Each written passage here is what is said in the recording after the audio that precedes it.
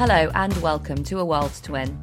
This week I talk to Ian Lavery MP, former chair of the Labour Party, and Laura Smith, former MP for Crewe and Nantwich. We discuss their new project, No Holding Back, which you can find on Twitter at NBack20 and online at noholdingback.org.uk. We discuss whether the Labour Party is still the party of the working classes, the likely impact of Brexit on the UK, and how the left can rebuild trust with communities across the country in the wake of the pandemic. If you want access to the full hour-long episode, along with full interviews with all of our previous guests, including brilliant episodes with figures like Naomi Klein and Dr. Cornel West, you can support us on Patreon at patreon.com/aworldtowinpod. That's patreon.com/aworldtowinpod. If you want to support us in a different way, please remember to rate us on iTunes to keep us up in the charts, as well as following us on Twitter, Facebook and Instagram, all with the handle at aworldtowinpod. Thank you, as always, to Reverend and the Makers for letting us use their track Heavyweight Champion of the World as our intro and outro music.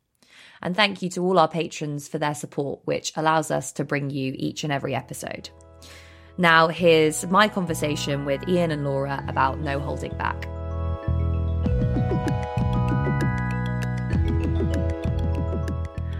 Hello to Ian Lavery and Laura Smith. Thank you so much for joining me on this episode of A World to Win. How are you both doing today?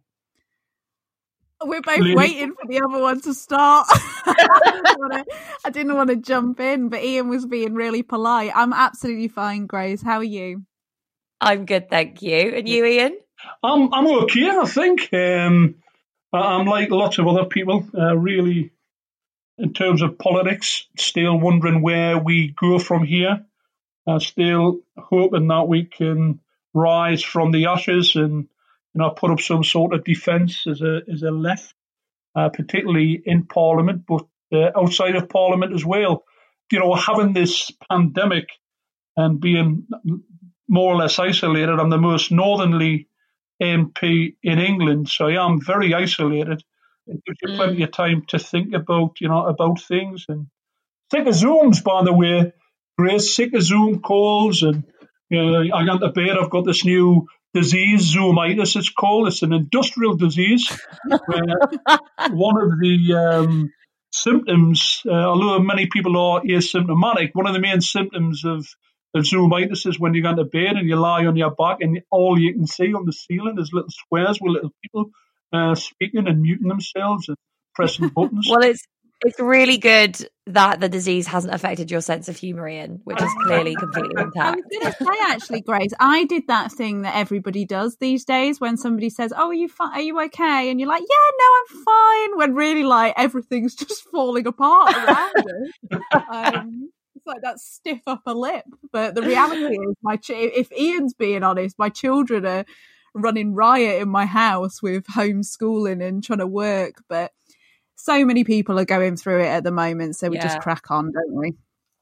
Yeah, and we're going to talk about, what you guys have been doing to keep yourselves busy, which has been a pretty brilliant campaign, actually, called No Holding Back, which I would encourage all our listeners to go and check out. You can find it online at noholdingback.org.uk.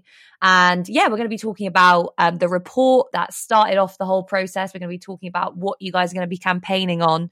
The kind of the future of the socialist left in the UK. Looking forward and trying to be vaguely optimistic, which I'm sure we will be able to do between the three of us. Yeah. So, Ian, can you start by telling me a little bit about the report that gave rise to No Holding Back? What was the process for putting it together? Well, the process of putting No Holding Back together, was developed by myself and John Trickett, as me, Laura, and John being involved more or less from day one. And we were sitting in my office in the Commons, and we were heading towards the Brexit votes. We were heading towards the party moving towards a second referendum, and we were discussing what sort of impact that might have on the held back communities, on where lots of people had supported Brexit at any cost in many ways, which isn't something which we really supported, but we supported the fact that we wanted to ensure that democracy prevailed and that constituencies like mine, where 72% of the people have voted to leave the EU, that their vote was actually listened to. And we had agreed that at conference. We always were of the view that we would suffer in the communities if indeed the party moved too much towards or to be seen as fudging the issue on Brexit. And I'm afraid that's exactly what happened. So John and I were discussing the Southern Discomfort document, which was produced, I think it was in 1992, by Giles Radici. And the Southern Discomfort document basically said that the party needed to change its direction. It had all the Northern Heartlands and the Labour Heartlands in the bag. Why do we need to listen to them? Why do we need to give them anything? They'll vote for us anyway. There's nowhere else for them to vote. So we need to hang on to the tails of the other part of the electorate, potentially, Lib Dems and Tory voters, and we need to move to the working class. We need to separate from the trade unions, and we need to realise that the only way forward was with this move away, as if you like just bagging the votes in the Northern Heartlands, but forgetting about them. And we said, well, we've got to respond to that, because we thought that we could lose up to 50 seats at a general election. This was before the 2017 election, and we thought we could lose, a considerable. Sorry, it was just after the 2017 election. We thought we could lose considerable amount of seats if indeed the party moved towards a second referendum, people's vote, whatever you want to call it. So we decided to speak to people. We decided to put a paper together, and we called it Northern Discomfort, and we explained the situation in there. We made some predictions in there, and sadly those predictions came to fruition, and that was that we lost 48 seats in Leave areas, and we basically said in the No Holding Back document that unless the party recognised the dangers we were in, then we could never ever win an election. We didn't think we would get a drubbing like we did in 2019, Grace, but it was there to be seen. I've got to say, it wasn't rocket science, and there was a lot of opposition to what both John and I said in the Shadow Cabinet and at other meetings during the run-up to the 2019 election. Yeah, if I can just come in there, during this kind of period of time of the Northern Discomfort being created, I used to get off the train, Grace, at Westminster Tube Station, and my first call would be to go and get Ian some donuts or something from and then I would just go and hide out in his office and just try and, chat it through all the situations we were in at the time and how frustrating it was. And there weren't many people who were listening and understood it. And Ian always did. So I would go and offload my concerns to Ian, give him some donuts, and I'd steal his satsumas that his lovely wife Hilary had sent him down. And that was really the start of it all for me. And then I got involved again more at the second stage. I'd gone through the election defeat, I'd lost my seat, and I was kind of like many of us, just really feeling it and wondering what direction I was going to be going in. And these guys, Ian and John, they asked if I would come on a call, and then we started the next stage, which was the No Holding Back tour. And they asked me to get involved in that. And of course I said, yeah, absolutely. And we toured the country and spoke to and listened to thousands and thousands of people from across the movement. And then all of the information that they were telling us about how they felt regarding what had happened in the election, but also what had been happening for a long period of time within the Labour Party and the left, fed into the report that we did, the Challenge for Labour, the No Holding Back report. which was out. I'm losing sense of when time was, but it was it was last autumn that it came out. Yeah. And yeah, it's gone from there. But that report belongs to all of those people who came and took the time to talk to us and tell us how they were feeling.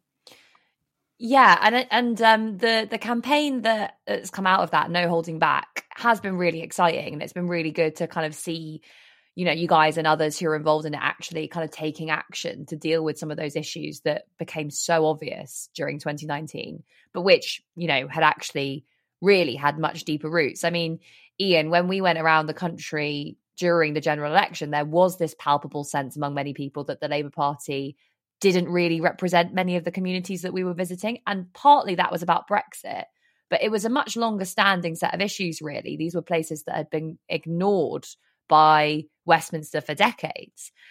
You know, what do you think are those other issues that have created this massive distance between the Labour Party and the communities that it's supposed to represent?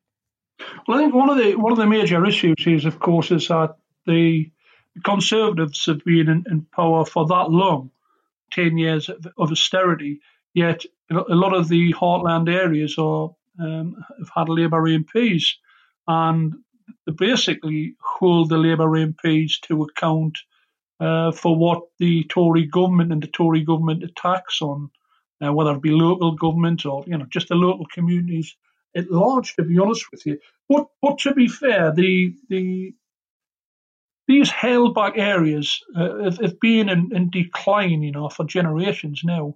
You know, heavy industry, whether it be the coal mining industry, whether it be the mills, whether it be shipyards, whether it be manufacturing, and there's been that many promises given to that many people that there'll be a new, fresh dawn on the horizon, and that we just need to accept that the industries had to close on economic grounds, and then the grass will be greener at the other side. It never come. So the decline in support for the party in these, you know, from these areas, mainly where there's been big plants, you know, like the manufacturing plants or collieries where there's thousands of people work rather than tens of people work. Since their demise, then we've seen a demise in support for the party. It's about political education.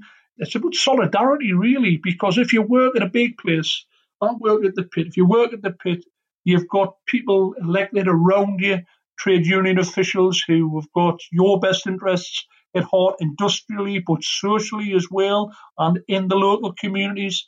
And, you know, that was torn away from a lot of our heartland areas by the Tories. But we took the blame for lots of it as well as a party, because we weren't as tough as what we really should have been for generations. But I think it's a thing, Grace. You know, it's an issue where people's lives basically haven't changed for the better for generations now. There's been nothing replacing these jobs where there was, you know, a decent wage, health and safety, trade union recognition, where the local community was heavily involved with the industry, which was there, which stimulated the local economy. All that's gone. And people just believed, you know, they believed that the life shit, so why not vote to get out of the EU?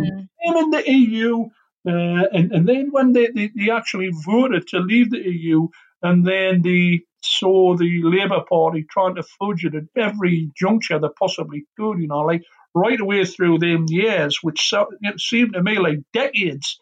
They just thought that the Labour Party had abandoned them and didn't want to listen to them and turned their back on them, betrayed them, you know, a promise broken and voices ignored.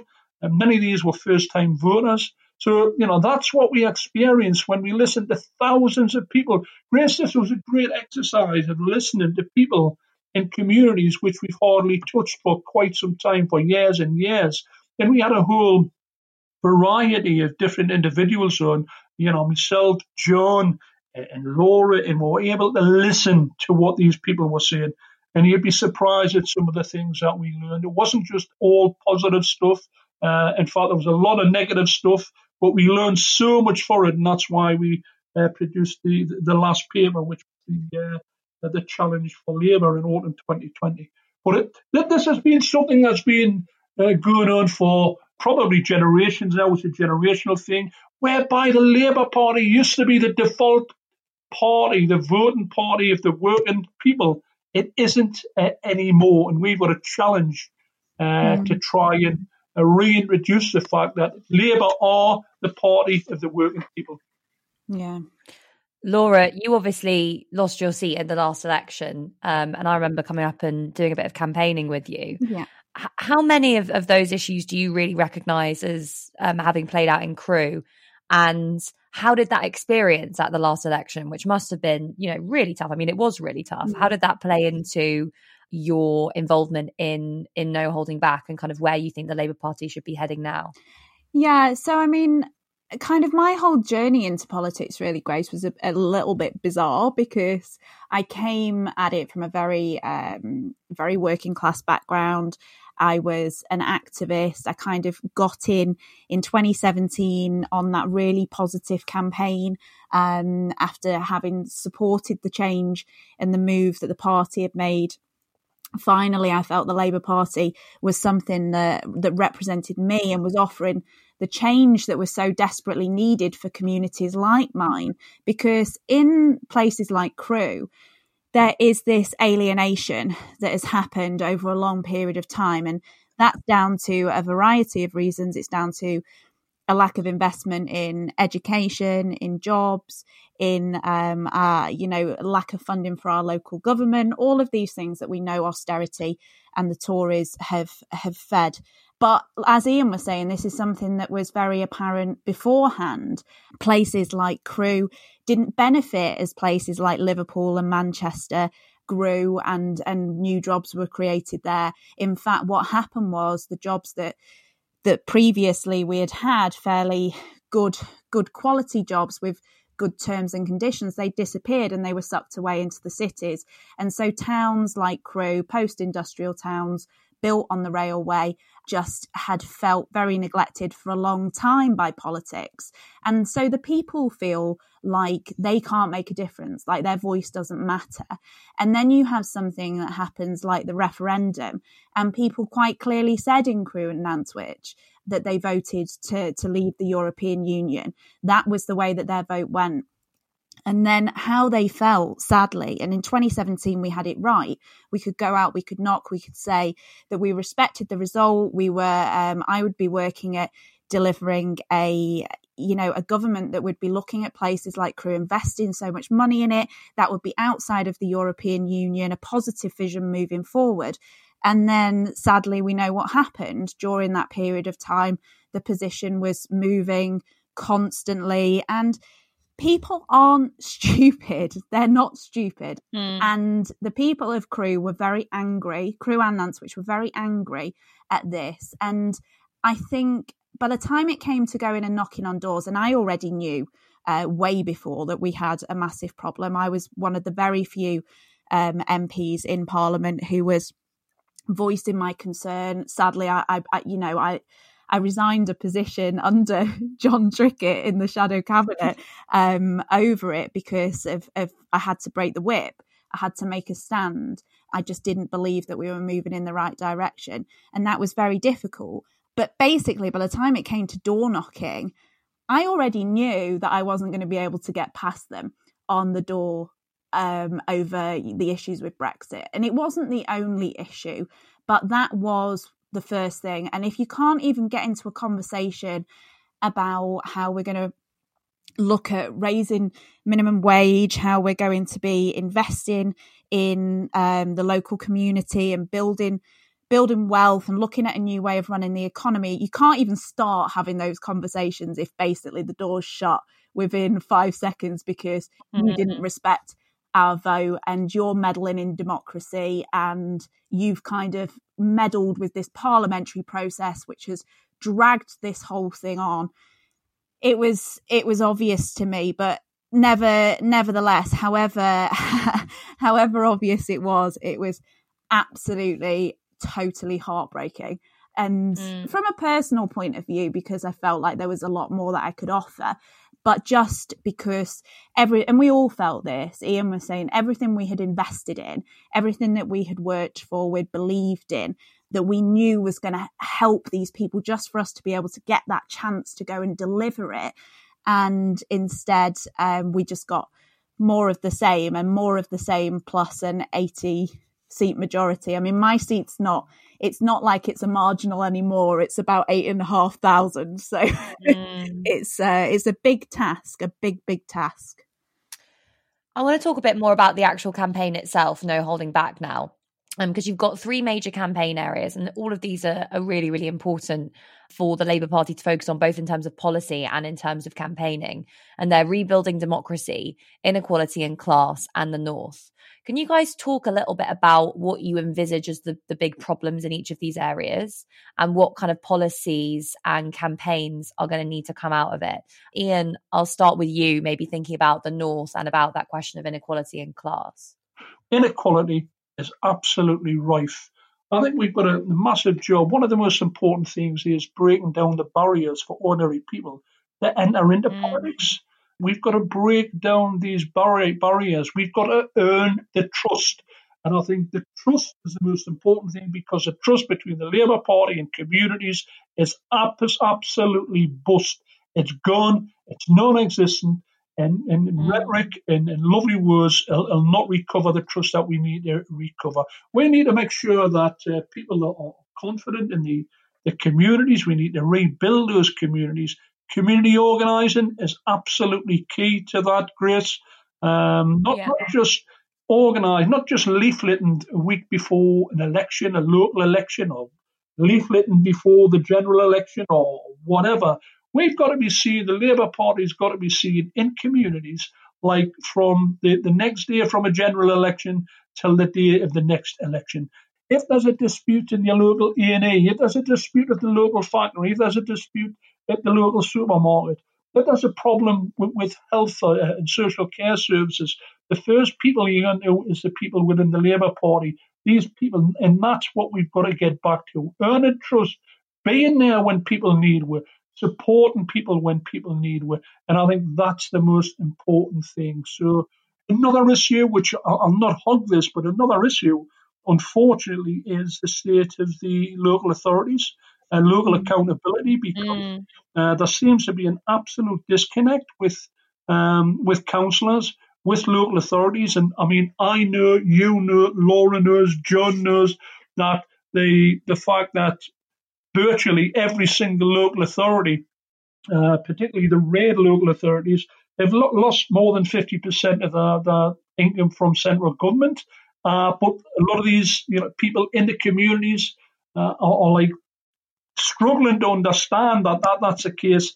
And the local representatives, in terms of councillors, etc., are struggling to try and articulate what they're trying to do under what circumstances. So I think we need an absolute overhaul of local government. But I must say, in saying that, lots of the councillors we've got, lots of the council leaders, etc., are doing a damn good job under the most difficult of circumstances. But I think it needs refreshed, restructured, and we need to earn the trust. We need to get that back, be seen to be the default party for the working people in every community, the length and the breadth of this country.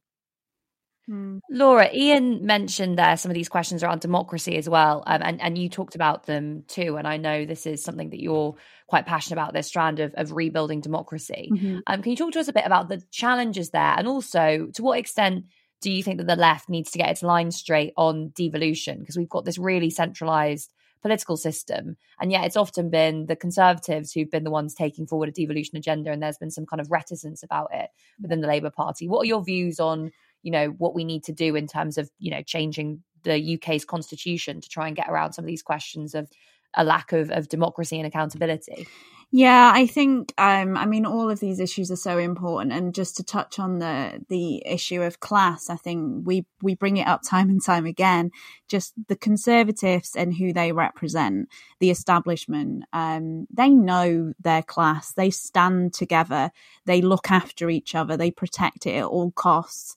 If only the working class, the working people could find some of that to stop arguing amongst itself and to be able to rebuild and And there's so much strength there if only we recognised it. And of course, the powers that be do everything that they can to divide that and stop it happening. And I think Ian touched on the need for community organising. I think that is key, as long as it's political community organising. I think the need for political education to be happening.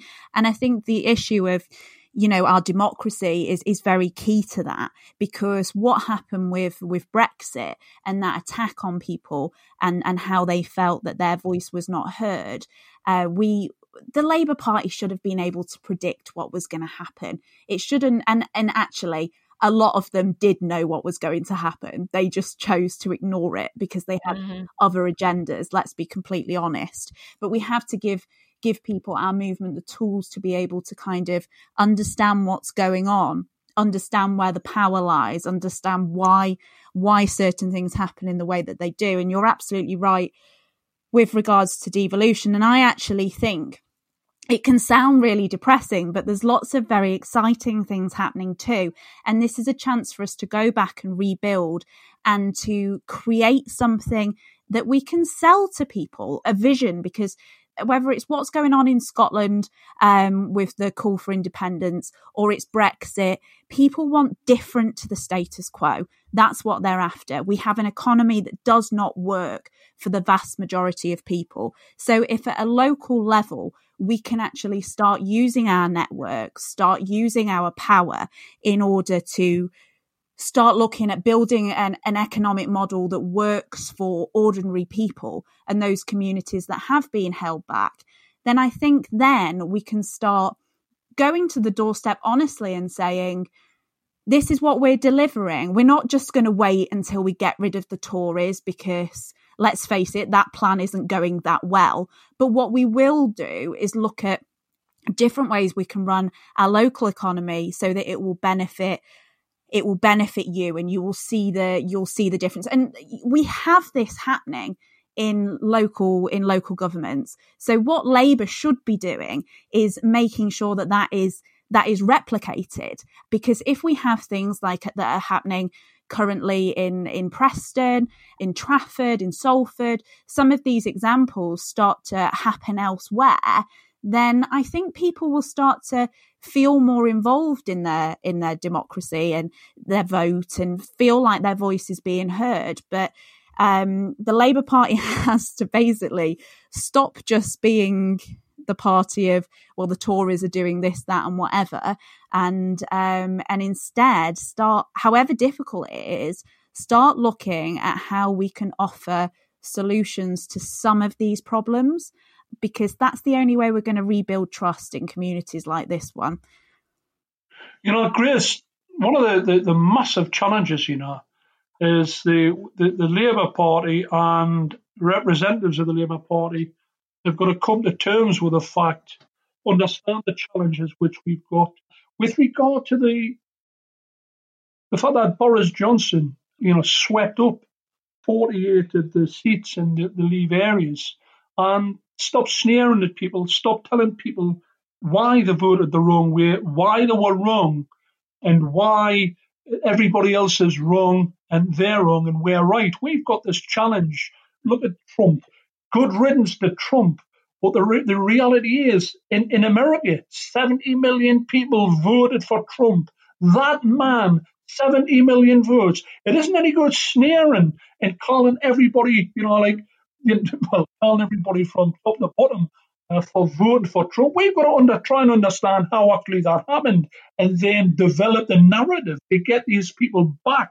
And it isn't any good sneering at people who've got a different view than what you have. We've got to win people back by constructive dialogue, by good policies that will change their lives. Why do the poor people continually vote for the rich people in this country? And I made back to one of your podcasts 2 or 3 weeks ago with Bhaskar Sankara, and he explained exactly the same what was happening in the Rust Belt areas, or people in America supporting the Republicans. That's the same as the Tories, but we've got to have the narrative.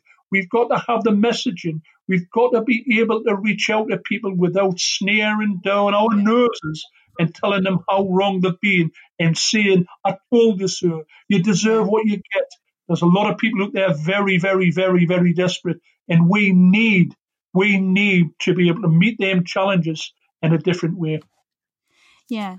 Laura, so we're obviously in the middle of this massive economic crisis, and the impact on the north and on the regions is potentially going to be much more severe, already is much more severe than the impact of the pandemic in the wealthier parts of the country. Mm-hmm. Boris Johnson has, however, managed to put together a Levelling Up Council with 30 members, 22 of which are based in London. Mm.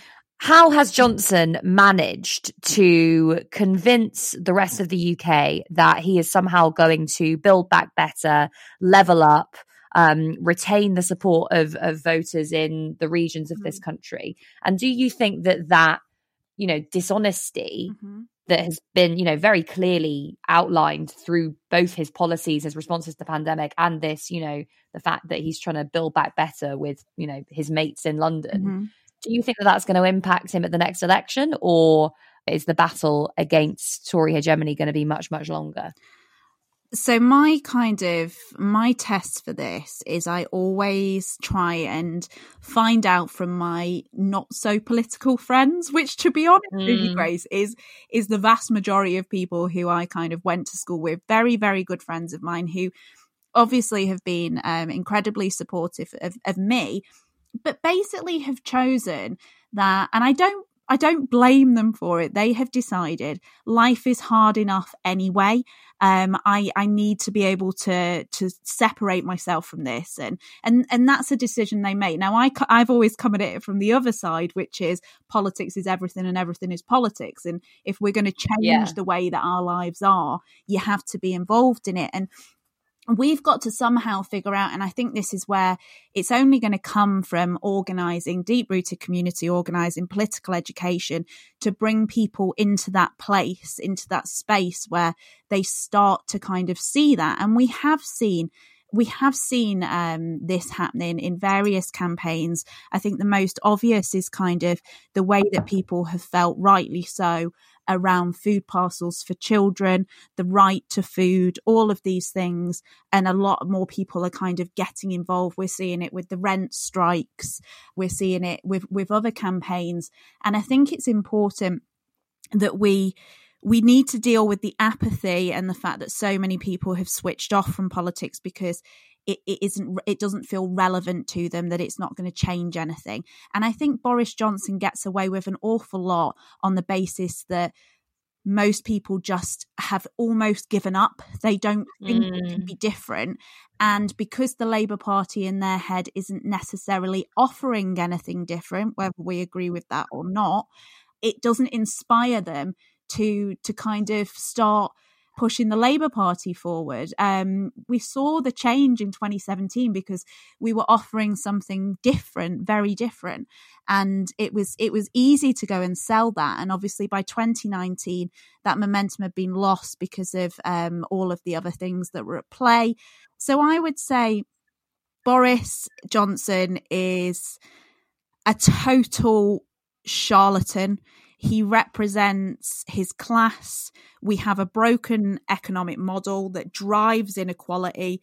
It disempowers people. We're seeing throughout this pandemic the fact that basically it's just lining this pandemic has lined the pockets of corporations and the super wealthy and taken money away from local economies. And how are those places actually going to recover unless there is something drastically different offered, if we don't start looking at different ways of kind of recovering the economy? And of course the Tories aren't going to be looking to deliver that because it's not in their interest. They don't want the way that things currently are to change because they benefit massively from it.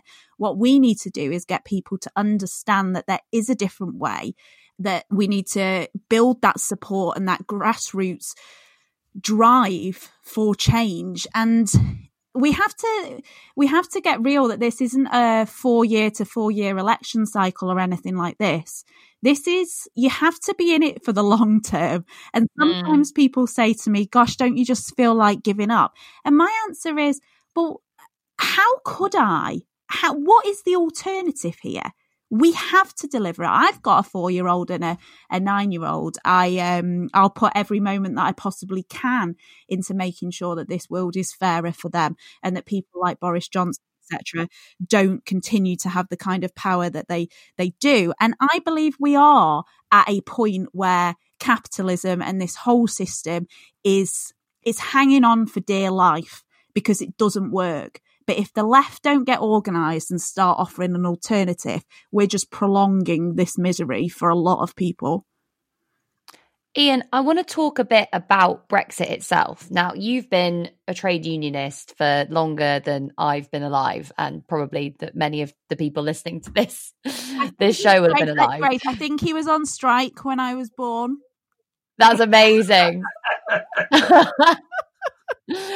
But I want to ask you, because, obviously we've seen all this stuff now about the Tories basically trying to use Brexit to tear up workers' rights in the UK. Do you think this was always going to be an inevitable outcome of leaving the EU, or was there a way that this could have been managed to protect workers' rights? And how do we make sure that we're actually organising to prevent the Tories from using this process as a kind of disaster capitalist agenda to push through some of these really regressive reforms?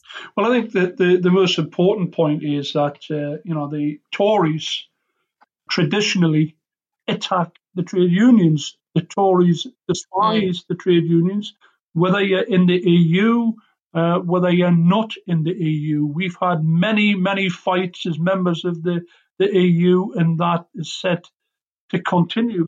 I was sitting on the Daily Politics show with Kwasi Kwarteng at the time. He's the man, as you'll remember, who wrote a book basically saying that a pamphlet together with, I think, Priti Patel, among others, saying that the British workers are the biggest idlers in Europe, if not the world. And we shouldn't be surprised by these attacks. We should be very much aware that they would be coming anyway. I don't suggest that this is a result of Brexit, but I think that they'll use it to try and undermine the agreements we had as part of the EU. But we've got to continue. The trade union movement is so important in all of this. The trade union movement, the trade unions, we've got some fantastic trade union secretaries, we've got some brilliant regional organisers and fantastic members up and down the country. And I think you'll be aware that there's been an uptick in membership since the pandemic for obvious reasons. We've got to get back to basics, I think, with the trade union movement. We've got to get back to a place where we start organising, despite the introduction of the legislation right away through the 80s since a miners' strike, through the 90s, and as late as 2016 with the Trade Union Act. We've got to look at ways and means that we can overcome that legislation, start protecting members. Again, building up confidence, because if we don't, make no mistake about it, the Tories will rip everything to pieces that's in there. We haven't got that much left, but the Labour Party is nothing without the trade union movement. And we've got to make sure that the Labour Party leadership, the shadow cabinet, understand and recognise that it was the trade union movement that formed the Labour Party, not the Labour Party that formed the trade union movement. And we cannot just treat the trade union movement as a drunken uncle at the party, expecting to finance at the time of election. And we've got to work, the party's got to work hand in glove with the trade unions to fend off and resist the attacks which are coming down the track at a horrendous pace. I want to ask both of you now one last question. I'd like to hear what you both think about this.